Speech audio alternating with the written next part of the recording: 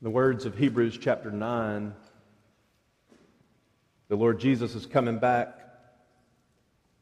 for those who eagerly wait for Him. What happens to Christians the nanosecond after they die? Where do they go? When they get there, what do they do? Is heaven an eternal church service? Will believers wear choir robes and sing for all eternity? Will you be bored? What will we look like? Will we have homes? If so, what will our homes look like? Will we recognize one another? Will we have friends and family? Will we travel? If we travel, how will we move about? Today's sermon title is from Hebrews chapter 13, Go to Jesus, Seeking His Lasting City. Hebrews 13, we'll read verses 8 through 14, but as you're finding that place, let me remind you that the word gospel in the New Testament literally means good news. That's what the gospel literally means, good news, an announcement that is good. And the reason that the gospel is good news is because there's very, very, very bad news. The bad news, as we have been singing and reading from God's Word, I am nothing else but sin. The original version of It Is Well With My Soul tells us that, alas, and did my Savior bleed, actually, is that we are worms. We are vile. Bad news is not only are we nothing else but sin in the previous hymn, or alas, and did my Savior bleed, worms and vile, but that we're deserving of God's judgment. And the reason that the gospel is good news is because the holy God that has been offended by our sin and who cannot sweep under the rug our crimes against Him, put Christ forward to become a cadaver for the cleansing of your crimes. The good news of the gospel is that the Lord Jesus Christ took the punishment that you and I deserve for our crimes against God.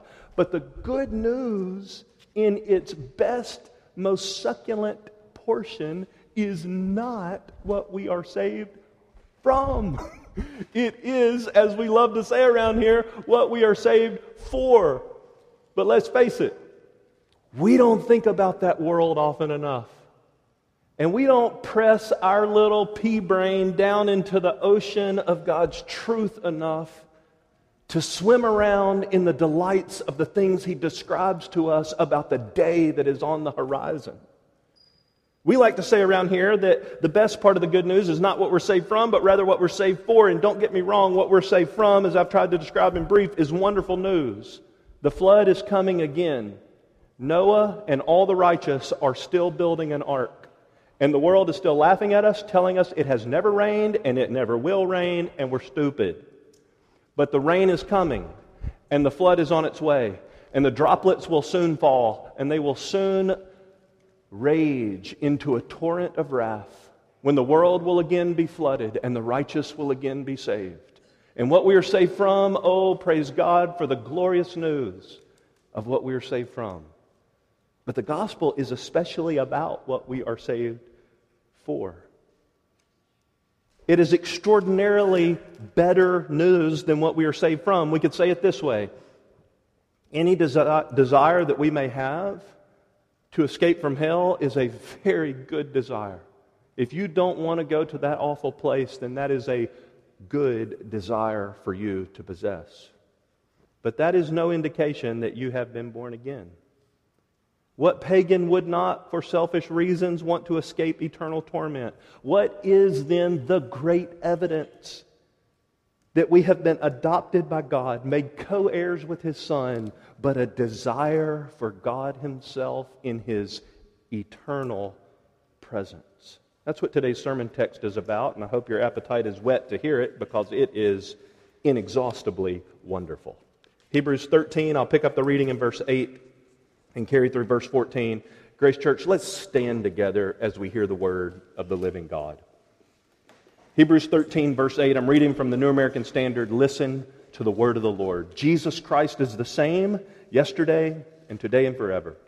Do not be carried away by varied and strange teachings, for it is good for the heart to be strengthened by grace, not by foods, through which those who were so occupied were not benefited. We have an altar from which those who serve the tabernacle have no right to eat. For the bodies of those animals whose blood is brought into the holy place by the high priest as an offering for sin are burned outside the camp. Verse 12, therefore Jesus also, that he might sanctify the people through his own blood, suffered outside the gate. So let us go out to him outside the camp, bearing his reproach. For here we do not have a lasting city, but we are seeking the city which is to come. Remain standing as we pray for God's help. I'll just give you a moment silently to pray that the Spirit would enlighten your mind and your heart.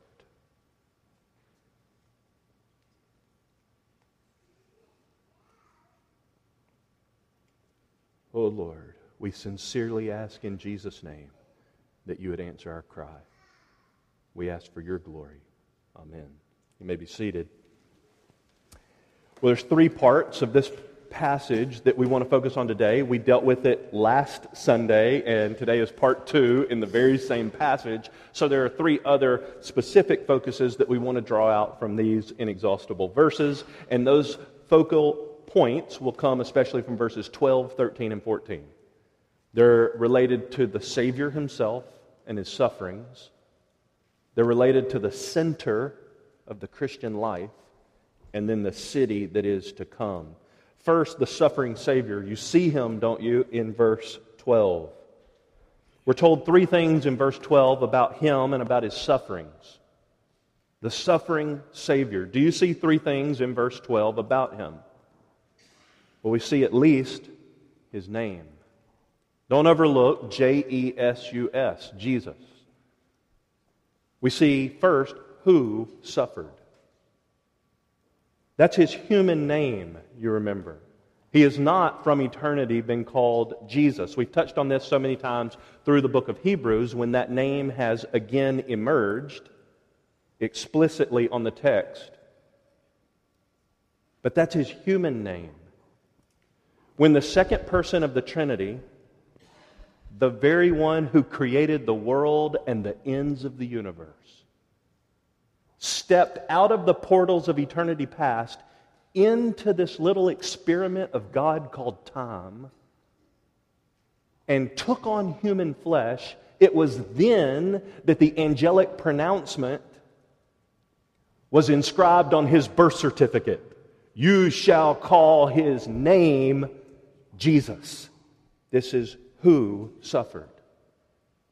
Don't forget that it was for love's sake. Here is love vast as the ocean. That's why we sang the hymn. Loving kindness as a flood, when the Prince of Life, our ransom, shed for us his precious blood. He didn't have any blood in eternity past. He took on flesh and blood, which is the main point, actually, of the book of Hebrews. That same Jesus took on flesh and blood, became human truly, man like you and I. The retaining full deity, God of God, he took on humanity in order to become our high priest. That's the point of verse 12. That's the point of the book of Hebrews. Hebrews 12, 1 and 2, which we labored on for, I think, 6 or 8 sermons. I can't remember, but you patient people endured it all. And we look there in those 2 verses at the main point of the book of Hebrews. Fix your eyes on Jesus, the author and perfecter of our faith, who for the joy set before him endured the cross, despising the shame, and is set down at the right hand of the throne of God. Who endured the cross?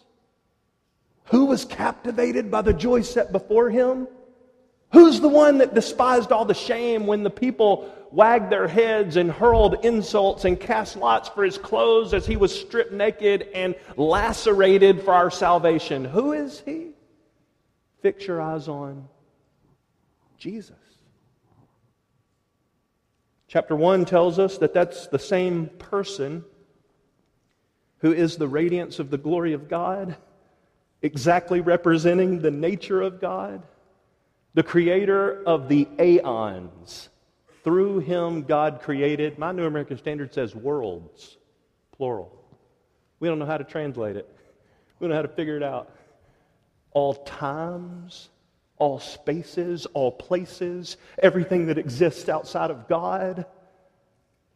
You know that there was no space, right? Before God created everything.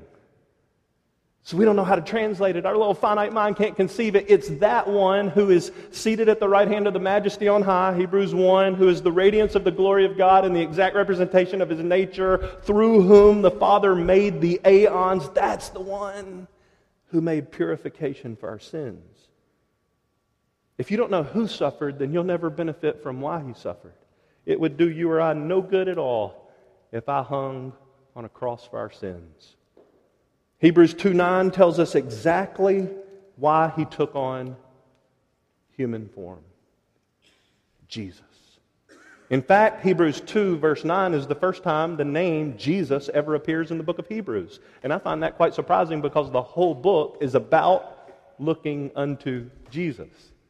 But His name doesn't even come up to chapter 2. And He has built and set the stage so much that if you're reading it with the power of the Holy Spirit, you're about to explode. You so badly want Him to say Jesus. But He waits until that point so that He can say it this way.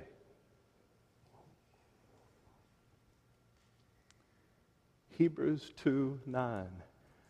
But we do, present tense, see Him, who for a little while, Psalm chapter 8, was made lower than the angels and crowned with suffering and honor. I skipped a word.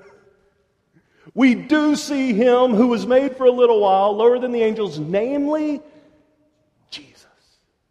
Because of His suffering of death, crowned with glory and honor, that by the grace of God He might taste death for everyone. That's the point of the book. He's the one who suffered for us, and you see Him in the gospel. So we're looking at the suffering Savior. We've seen the one who suffered. Now in verse 12, we're also told why He suffered. It says very plainly, to sanctify His people through His own blood. If you haven't been paying attention, Hebrews is a very bloody book. It's the second most bloody book in the Bible, only surpassed by Leviticus. And Hebrews is a New Testament commentary on the Old Testament book of Leviticus. But Leviticus, as you remember, the sacrificial Levitical system, the details of the animals whose blood would be shed as a foreshadowing of the great sacrifice of Christ. The word blood occurs 20 times in the book of Hebrews. I'm not going to read all those to you. But it's interesting because every time the word blood occurs 20 times in the book of Hebrews, it is self-evident that the blood is not the point, which is exactly the way it occurs here in verse 12. The blood is not the point. The purpose of the blood is the point. Verse 12 says, that He might sanctify the people through His own blood. Hebrews 2:14 says that it was His blood shed on Calvary's cross through which He rendered Satan powerless,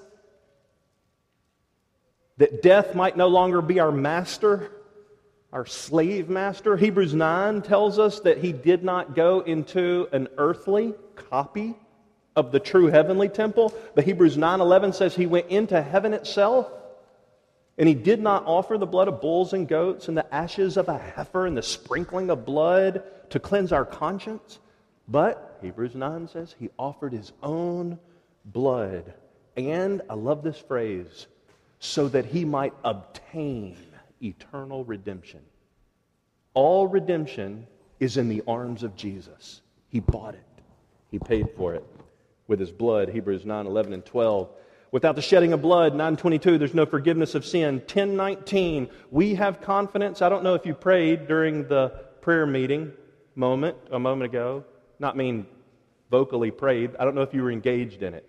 We had 8 minutes, 10 minutes of an opportunity we'll never get back again. We'll plan for it next Sunday, but it won't be the same opportunity. I don't know if you exploited that privilege. But Hebrews 10 says, we have confidence to enter the holy place through the blood of Jesus.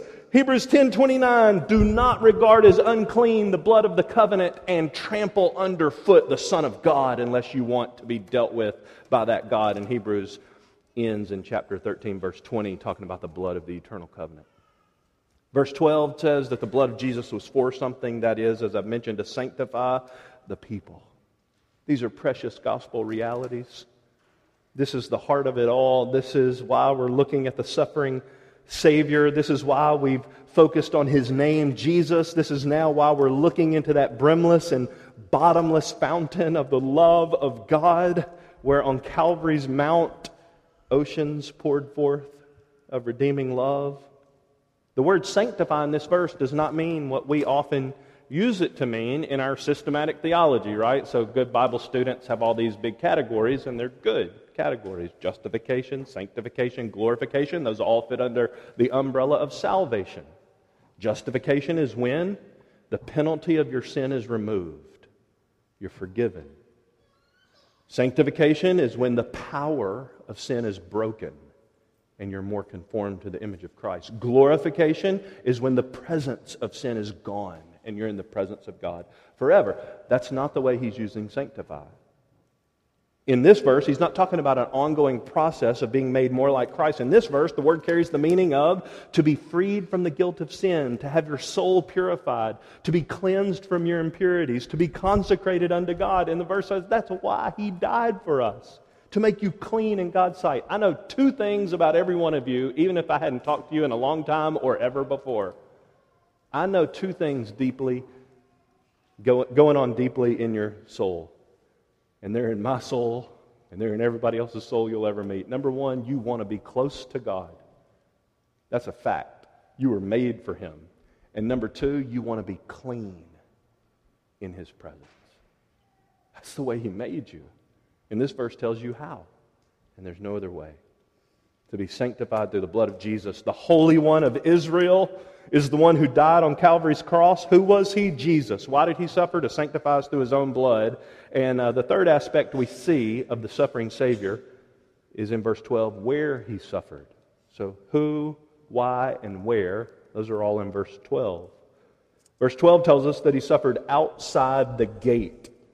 And we saw in last week's sermon, which I'm not going to repeat all that material, but last week we saw that there's a comparison and a contrast going on here. Verses 9, 10, and 11, the old legal system. The old sacrificial system. Inside the temple in Jerusalem, hundreds and thousands of animal sacrifices offered there. Then the carcasses of those animals carried outside the city where they would be burned. We saw that the writer is setting up really a law and gospel contrast. So where Jesus suffered is very significant, and not to repeat everything from the last sermon, but to try to give it to you in an impregnated phrase. Which carcasses were burned out there? Sin sacrifice carcasses. What sacrifices were burned out there? Sin sacrifice. This isn't 1 Corinthians 8 and 9. This isn't Romans chapter 14. Sacrifices. This isn't food sacrificed to idols and you got to figure out in your conscience if it's okay to eat that carcass or not. That's not what we're talking about here. We're talking about the particular sin sacrifice, the Old Testament scapegoat. You put hands on this as a symbol that you're transferring the iniquity of the people onto this beast, and you slay the other animal. As you send the scapegoat way over there, you slay the other one as evidence that God hates our sin and sacrifice must be made to cover our iniquity. You don't eat that one. You take that carcass and you throw it as far away as you can. Where did Jesus suffer? The holy temple. The place where the presence of God dwells wasn't right here. When Jesus climbed on Calvary, He took the true temple, the greater temple, the place where the presence of God dwelt and was manifested, the Shekinah glory of God, the real Holy of Holies, the real priest, climbed Himself up on the real altar, and He died where carcasses were scattered all over the place when He took our sin. Cursed is everyone who hangs on a tree. That's where He suffered, outside the city. And I said a moment ago, Christ's cadaver hung where the carcasses of sin sacrifices were hurled so that you could be cleansed for your crimes against your Creator. Right then, right there, 2,000 years ago, your testimony, if you are in Jesus, was you were sanctified. He finished the work for your purification and your sanctification before God. This is the gospel, that the Son of God died the death that you deserved in order to sanctify you before God. He was buried that very day, lifeless, and 3 days later emerged from the grave, alive forevermore, with salvation in His hand. He said that He came up from the grave holding the keys of death and Hades. That's the suffering Savior. That's verse 12. Verse 13 is about the center of the Christian life. The center. What are you aiming at? Verse 13 says, so, or therefore, let us go to Him outside the camp, bearing His reproach. So let us go to Him outside the camp, bearing His reproach. Here's the center of the Christian life. It is, again, the application of the point of the book of Hebrews. Hebrews' point, Jesus is our high priest who sanctifies us through His own blood. He truly makes us clean before God, and He truly allows us to live close to God. So then, what is the center of our life? What's the application? Go to Him. The evidence that we have been saved by Him is that we now possess an insatiable appetite for Him. What a verse. You could memorize this one right now. So let us go out to Him outside the camp bearing His reproach. So let us go to Him outside the camp bearing His reproach. One more time, New American Standard. So, that's an important word. Let us go to Him outside the camp bearing His reproach. Hebrews 13:13. In this little verse, there's a person, there's a location, and there's an expectation. The person we've looked at in verse 12, Him. Let us go out to Him. If you and I have not met God in Christ, we have not met God.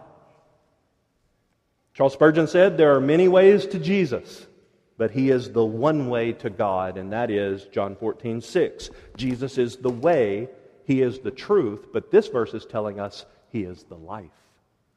Let us go to Him. Let us go to Him. He's the center of the Christian life. He saves us, as we like to say, all by Himself, but He also saves us all for Himself. That's why we had Carmen read a moment ago Philippians chapter 1. To live is not about Christ. He's our life. All life is bound up in Him. That's the person, but the verse also tells us something about a location. Let us go to Him where? Outside the camp. If you've not been to Calvary for the forgiveness of your sins, then the remainder of this passage has nothing to offer you. The remainder of the text entices us to live at the place where Jesus won our redemption, and to never turn back from that glorious hill of Golgotha. I loved Rick's prayer during our prayer time. Let us pitch our tent, or however he said it, set up our camp out there where Jesus died. Again, this is law and gospel comparison and contrast. We're told in one verse Jesus died outside the gate, and we're told in this verse, go out there. The author is linking his instruction, go outside the camp, to Jesus, to the example he's been using in the preceding verses. Verses 9 to 11, Old Testament sacrificial system, all of that, he explained, happened in the temple. He calls it the tabernacle, interestingly. John also calls Jesus the tabernacle in John chapter 1. But we're told here in verse 13, go to Jesus outside the camp. That shorthand, outside the camp, which is a reason I would love for you to memorize this verse, outside the camp, 3 words, is shorthand for the fullness of gospel blessing.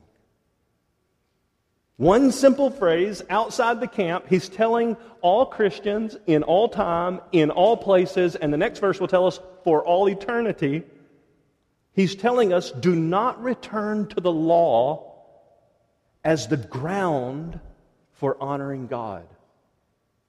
We got to get this right. For those of you who don't know, there are books and books and books, sermons and sermons and sermons, arguments and arguments and arguments about the relationship between the law and the gospel. For 2,000 years, people have been trying to figure out what's the New Testament work of Christ relationship to the Old Testament covenantal system. This is a very big deal, and in one phrase, namely, outside the camp, the writer of Hebrews is telling us how to live in light of the tension of these two things. He doesn't throw one away, but he tells us explicitly where the honor of God is to be found. Let me say it in other terms. Hebrews 13:13 is the same thing as declaring this. If Jesus' sacrifice will not save you, then you will not be saved. Let me say it again. If Jesus won't save you, then you need to be able to say with a gospel confidence, then I'll never be saved. Let's say it again this way. If you're trusting in anything other than the person and the work of Jesus to present you before God as His own forever, then you're not trusting in Jesus alone to present you before God as His own forever. We were given, actually my mom was given, and we benefit from the gift she was given, a Ninja blender. Anybody ever seen one of these things? We had a blender before, but by comparison, what we had was not a blender, right? Now we have this thing that's got like a 3-horsepower motor in it. Basically, you could put the same motor on a go-kart and it would take an adult around the neighborhood. I mean, this thing is bad to the bone. You throw anything in there. We had salsa this week. Previously, when we made salsa, we had the little hand-push blender. You know, you put in a little of this, you chop it up, put in a little of that, you chop it up. The Ninja, nope, throw the whole onion in there, throw whatever else you want in there, turn it on, boom, it's liquefied, basically in a second. The author's saying, don't you dare mix anything else with Him. Don't you dare bring any of Jerusalem out there with you. Don't you dare drag any of your works out there. Don't even bring the bag. Leave all that. The same way the Old Testament saints left all that. They weren't trusting in their works to save them. In fact, he's leaning into the Abrahamic example when he's talking about all these tabernacle, temple, law, blessing, promise things. It's just saturated, we'll get there in just a second, with the same things that Abraham was hoping in. And Abraham believed God, and it was reckoned to him as righteousness, Genesis 15. You have to trust Jesus alone. Here's a loaded statement. For the forgiveness of your sins and the fulfillment of all of God's promises for you, including eternal life. And we say around here, any contribution that you would try to bring to God to help Him save you only worsens your damnable predicament. Romans 5:9, having now been justified by His blood, we shall be saved from the wrath of God through Him. The question is ever, is Jesus and what He did enough for you? The Christian never moves beyond the gospel. We're all continually tempted to return to Jerusalem and hope that our performance will somehow merit some extra favor with God. 2 points with Jesus because of something we did for Him. It doesn't work that way. He is not served by human hands, Acts 17, as though He needed anything. It doesn't say He's not served by human hands. But we serve out of the overflow of His grace. We serve from being made right with God, not for being made right with God. Like the Apostle Paul said years after his conversion, which is the reason we had Carmen read this passage, the Apostle Paul said in Philippians 3, "May I be found in Christ, not having a righteousness of my own." That's what outside the camp means. Only what Jesus did, no other hope ever. So I'm going to say it again. If Jesus Christ will not save Jordan Thomas will not be saved. That's what we mean. No hope at all in anything or anyone else, period, outside the camp. Go to Jesus outside the camp. Well, that's 2 of the 3 things we find in verse 13. The person, the location, but what else do we see? Verse 13, the expectation. Bearing His reproach.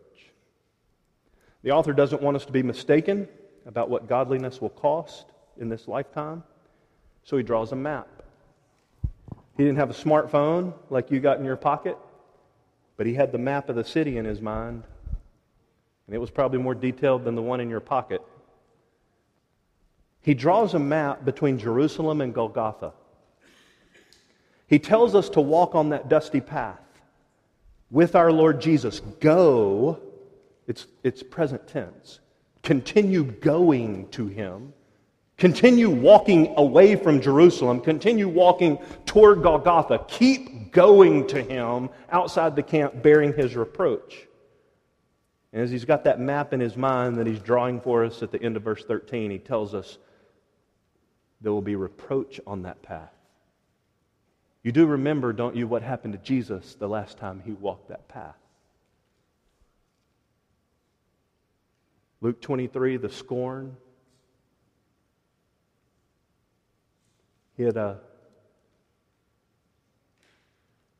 railroad cross tie on his shoulders in Matthew 27 when he walked that path, and he got the shame. There were people spitting at him and pulling the beard out of his face in Mark 15, the ignominy. They did their best when he walked that path in John 19 to humiliate him. And the author of Hebrews is telling you, walk that path. Bear His reproach. Not a martyr complex. Don't try to go get more of that thinking that that's going to help God like you more. No, Jesus took all that. But let it be duly noted that if you go to Jesus outside the camp, don't be duped into thinking that the Bible has any reference to a sentimental time of solitude that you share with the Savior in the silence of serenity. We're not talking about meadows and butterflies and, quiet music playing in the background. That's not the Christian life. Christian life is warfare. It's reproach. It's similar to the reference where Paul called Christ's followers those who were, quote, being counted as sheep to be slaughtered, being put to death all day long, Romans 8. But he says, praise God, in that very same passage, that the ominous declaration, sheep to be slaughtered, that's who we are. That's the salary package. Devoted discipleship to Jesus means that, but it also comes, praise God, with this. Yet in all these things, we overwhelmingly conquer. As our Lord Himself taught us, walking with Him will be the fast track to a lot of things, but it will never be the fast track to winning friends and influencing people. The world, instead of giving us its rewards, will give us its reproach. Instead of giving us a trophy just because you competed or signed up for the league like everybody gets today, that's not the way the world's going to treat you for walking with Jesus. Most of the world will despise you. Most of the world will malign you. Most of the world will dismiss you. Most of the world will mischaracterize you and caricature you, and will say things about you that you yourself do not embrace. And they will mistreat you because of Him. And oh, what a privilege. Oh, what an honor. I'm not talking about martyr complex. I'm not talking about empty sentimentality. I'm talking about glory unspeakable. Pronouncing the categories of my Messiah, I now gladly say to you, rejoice and be glad. When men persecute you and revile you and speak all manner of evil against you falsely on account of Him. For so they treated the prophets who were before you. Great is your reward in heaven. Which incidentally is the next verse. Matthew 10:25, if they call the head of the house Beelzebul, said the Lord Jesus, how much more will they malign the members of His household? What is this strange religion in our day that has swept over our land and has been exported to the far reaches of the earth? What is the religious nonsense that promises that a relationship with God comes complete with a guarantee for an easy life on this side of eternity? What is that? Where did we find that? In light of the onslaught of that garbage, I commend to you Acts chapter 5 as a fountain under which you ought to linger. Acts 5, verse 40. After calling the apostles in this case, Peter and John, the council flogged them. Probably means 39 lashes from well-trained guards. They flogged them and ordered them not to speak in the name of Jesus, and then they released them. So, I love that word.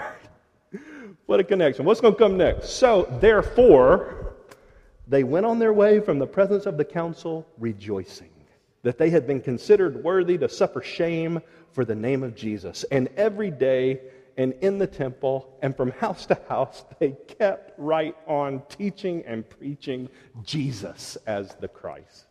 They went on their way rejoicing. As we draw near to our Savior, we ought to expect that the world is going to give us some of the same treatment that it gave to Him. Samuel Rutherford said, our dear Lord had a cross and then a crown. Why would we who follow Him expect to have two crowns? Amy Carmichael said, hast thou no scar? Thou must not have followed Him far. I can almost feel Moses' side cramp when he's belly laughing his way out of Egypt. He's laughing so hard with such a big grin on his face, and hardly anybody in all the company of Israel understood it, and I know that from Hebrews chapter 3. I think very precious few of them were actually regenerate. But Moses has this side cramp, and he's laughing his way all the way out of Egypt, and Hebrews 11 tells us why.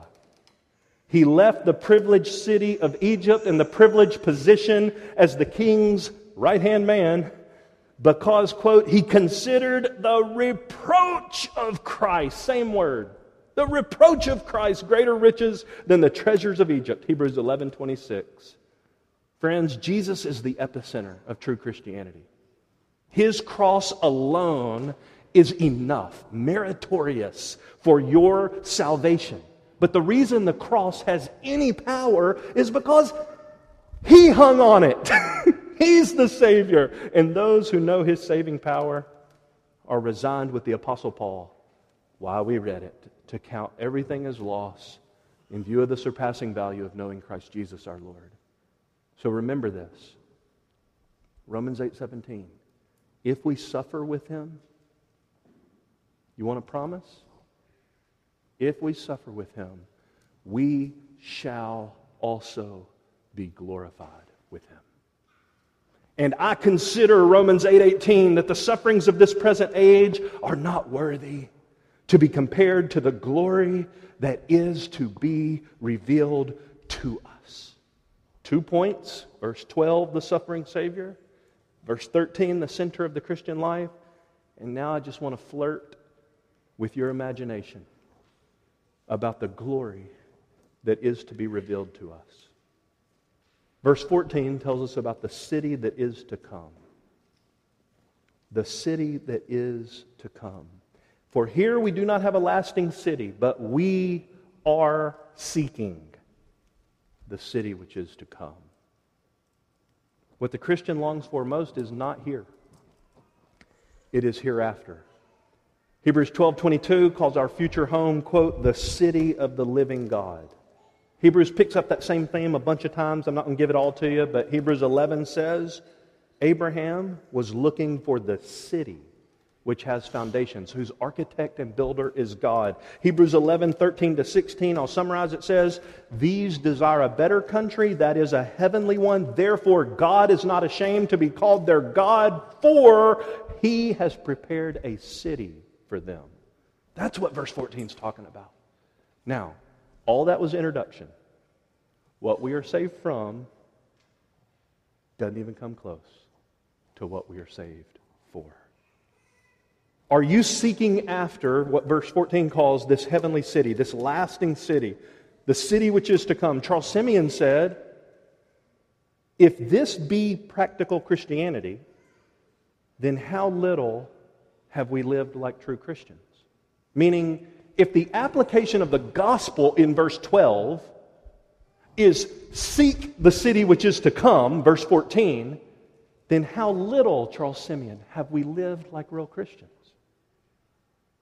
The author's drawing a comparison, as I mentioned earlier, between Abraham and the patriarchs who left their original home, their original cities. They went out from those and they sojourned in this world in pursuit of the promises of God that last forever. That's what we're being called to in verse 14. This world is not our home.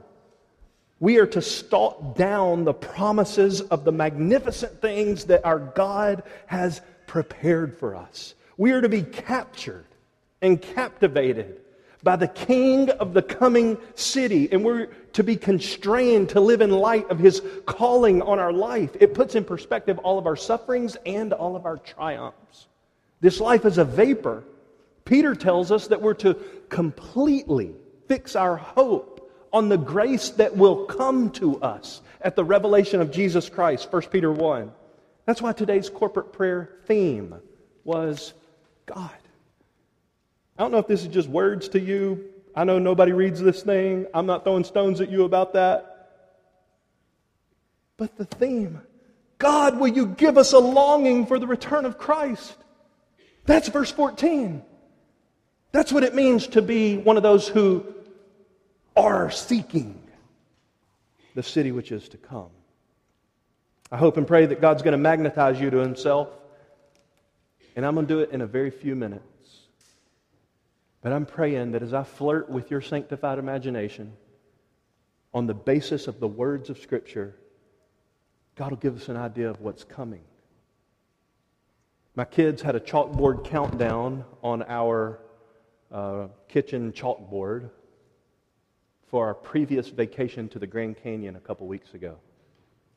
It said 39 days and 38 and down to 17 and down to 4 and 3 and 2 until there was a big 0. Because we had been showing them pictures. And we had been telling them stories. And we had been trying to whet their appetite.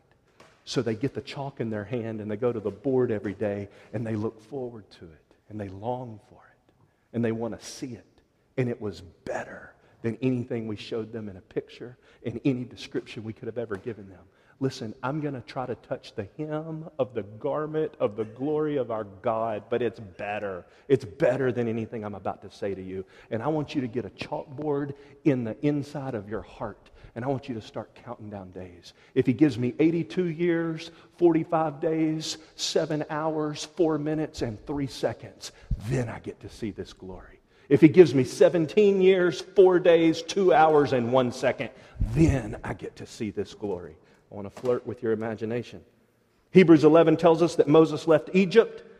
He went through the Red Sea. He led the Exodus, quote, because he was looking to the reward. This will empower us to live for Jesus today. So the introductory question to today's sermon was, what happens to Christians after they die? Where do they go? When they get there, what will they do? Is heaven an eternal church service? Will we be bored? Will believers wear choir robes and sing for all eternity? What will we look like? Will we have homes? What will they look like? Will we recognize one another? Don't you want to know? Well, I recommend to you all, big kids and little kids alike, Randy Alcorn's book, Heaven is for Kids. And this book has, I sat down to get some sermon help, and I messed up and read the whole thing this week. I couldn't put it down, and it whet my appetite, and I'm going to commend it highly. Randy Alcorn, Heaven is for Kids. Alcorn helps us see what we're saved for. He says, let's be honest. Are you really looking forward to heaven? Maybe in 70 or 80 years, right? So kids, think about this. After you've done all the stuff in this world that you really, really want to do, then maybe you'll be ready for heaven. Think about some of the things you look forward to. Christmas or your favorite holiday, your birthday, going to your favorite place, going to SeaWorld or Six Flags or the Grand Canyon. Think about how much you look forward to the last day of school, which is the new countdown in a lot of houses around here. Seeing a movie that you've heard about that's really good and how much you anticipate going with your friends or family. Getting the next book in the favorite series that you've been reading and just can't wait for the day that it comes out. Why do you look forward to those things? You look forward to those things because you already know something about them and you use your God-given imagination about how wonderful they'll be. But looking forward to heaven is way better than that. Way better than Christmas, way better than your birthday, way better than anything else. Yet we find it hard to believe because we have a hard time imagining. We have a hard time understanding what we're seeking after. So Gary Larson, you bigger kids, meaning adults, is the author of the Far Side comic.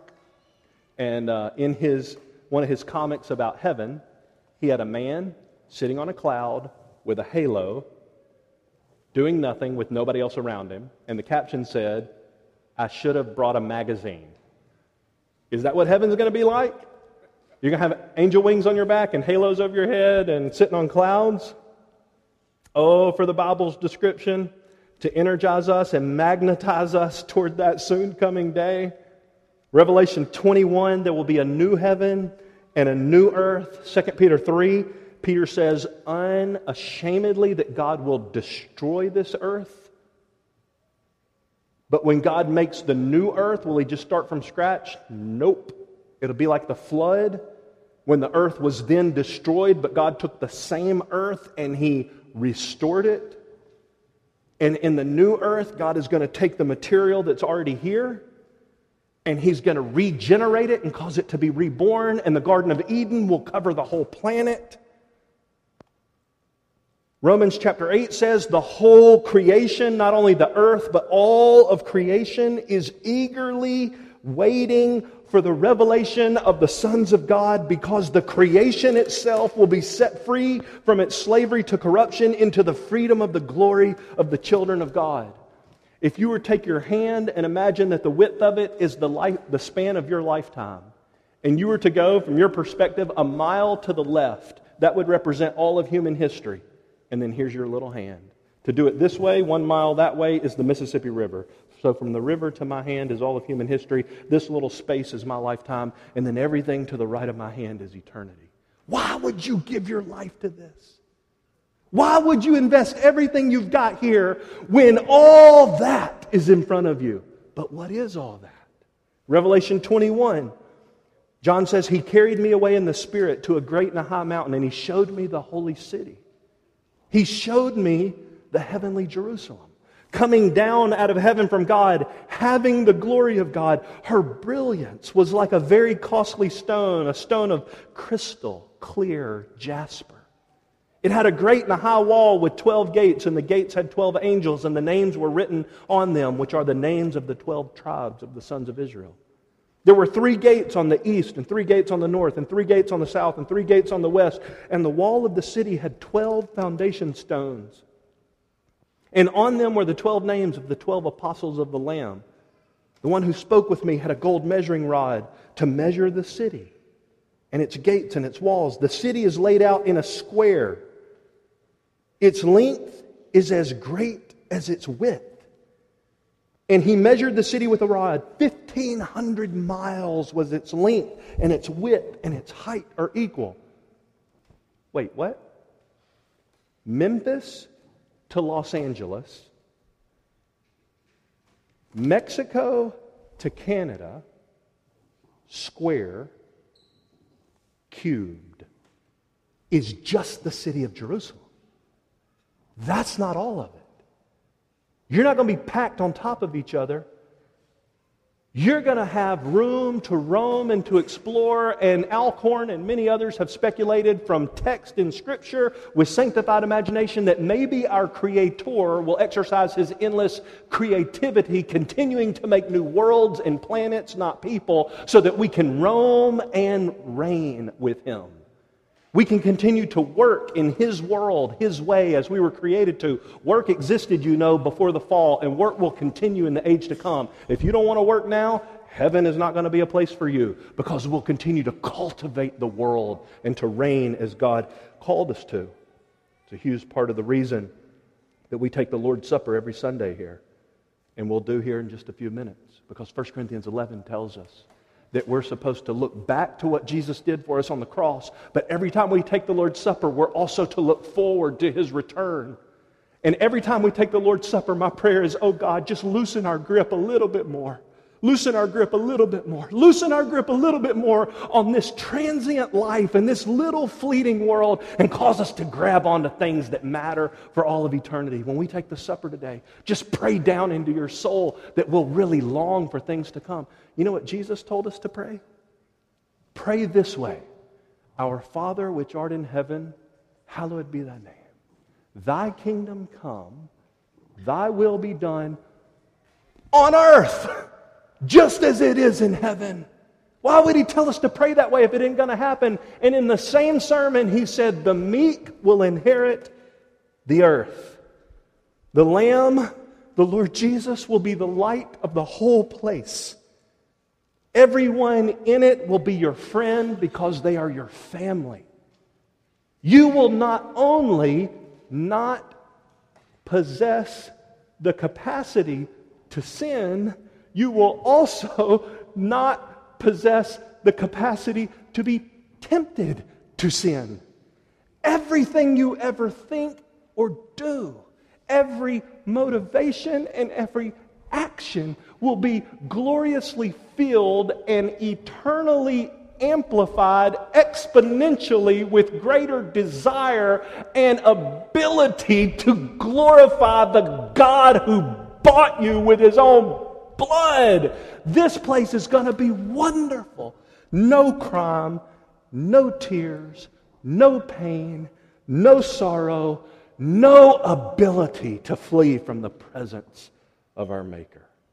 Dear friends, when it's all boiled down to the irreducible minimum, Hebrews 12 to 14 tells us what really matters.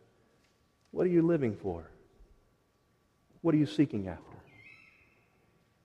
And who are you going to let keep you from pursuing that city which is to come? Let's pray together.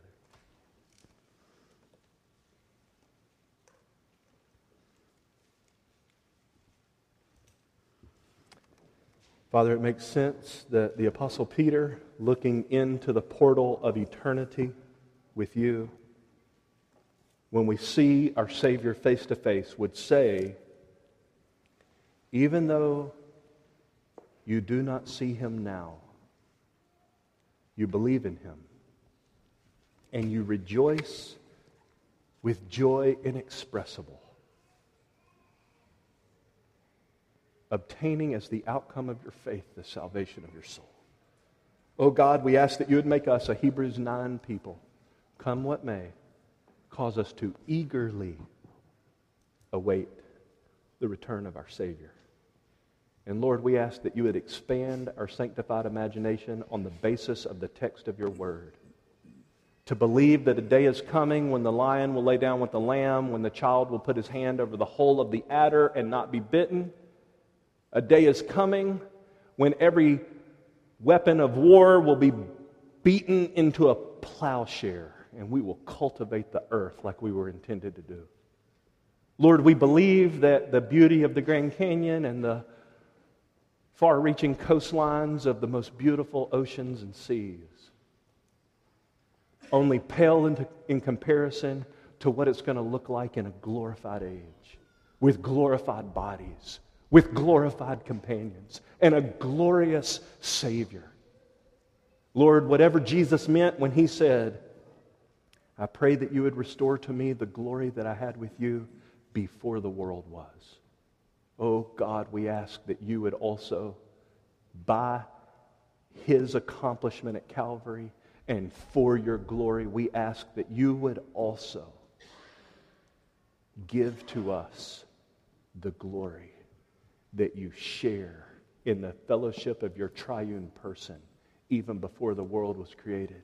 But you saved us so we could enjoy with you for all eternity. Lord, we look to that day. And in the words of Revelation, with our brother the Apostle John, Maranatha, come quickly, Lord Jesus. Come quickly, Lord Jesus. Oh, come quickly, Lord Jesus. We ask in His name.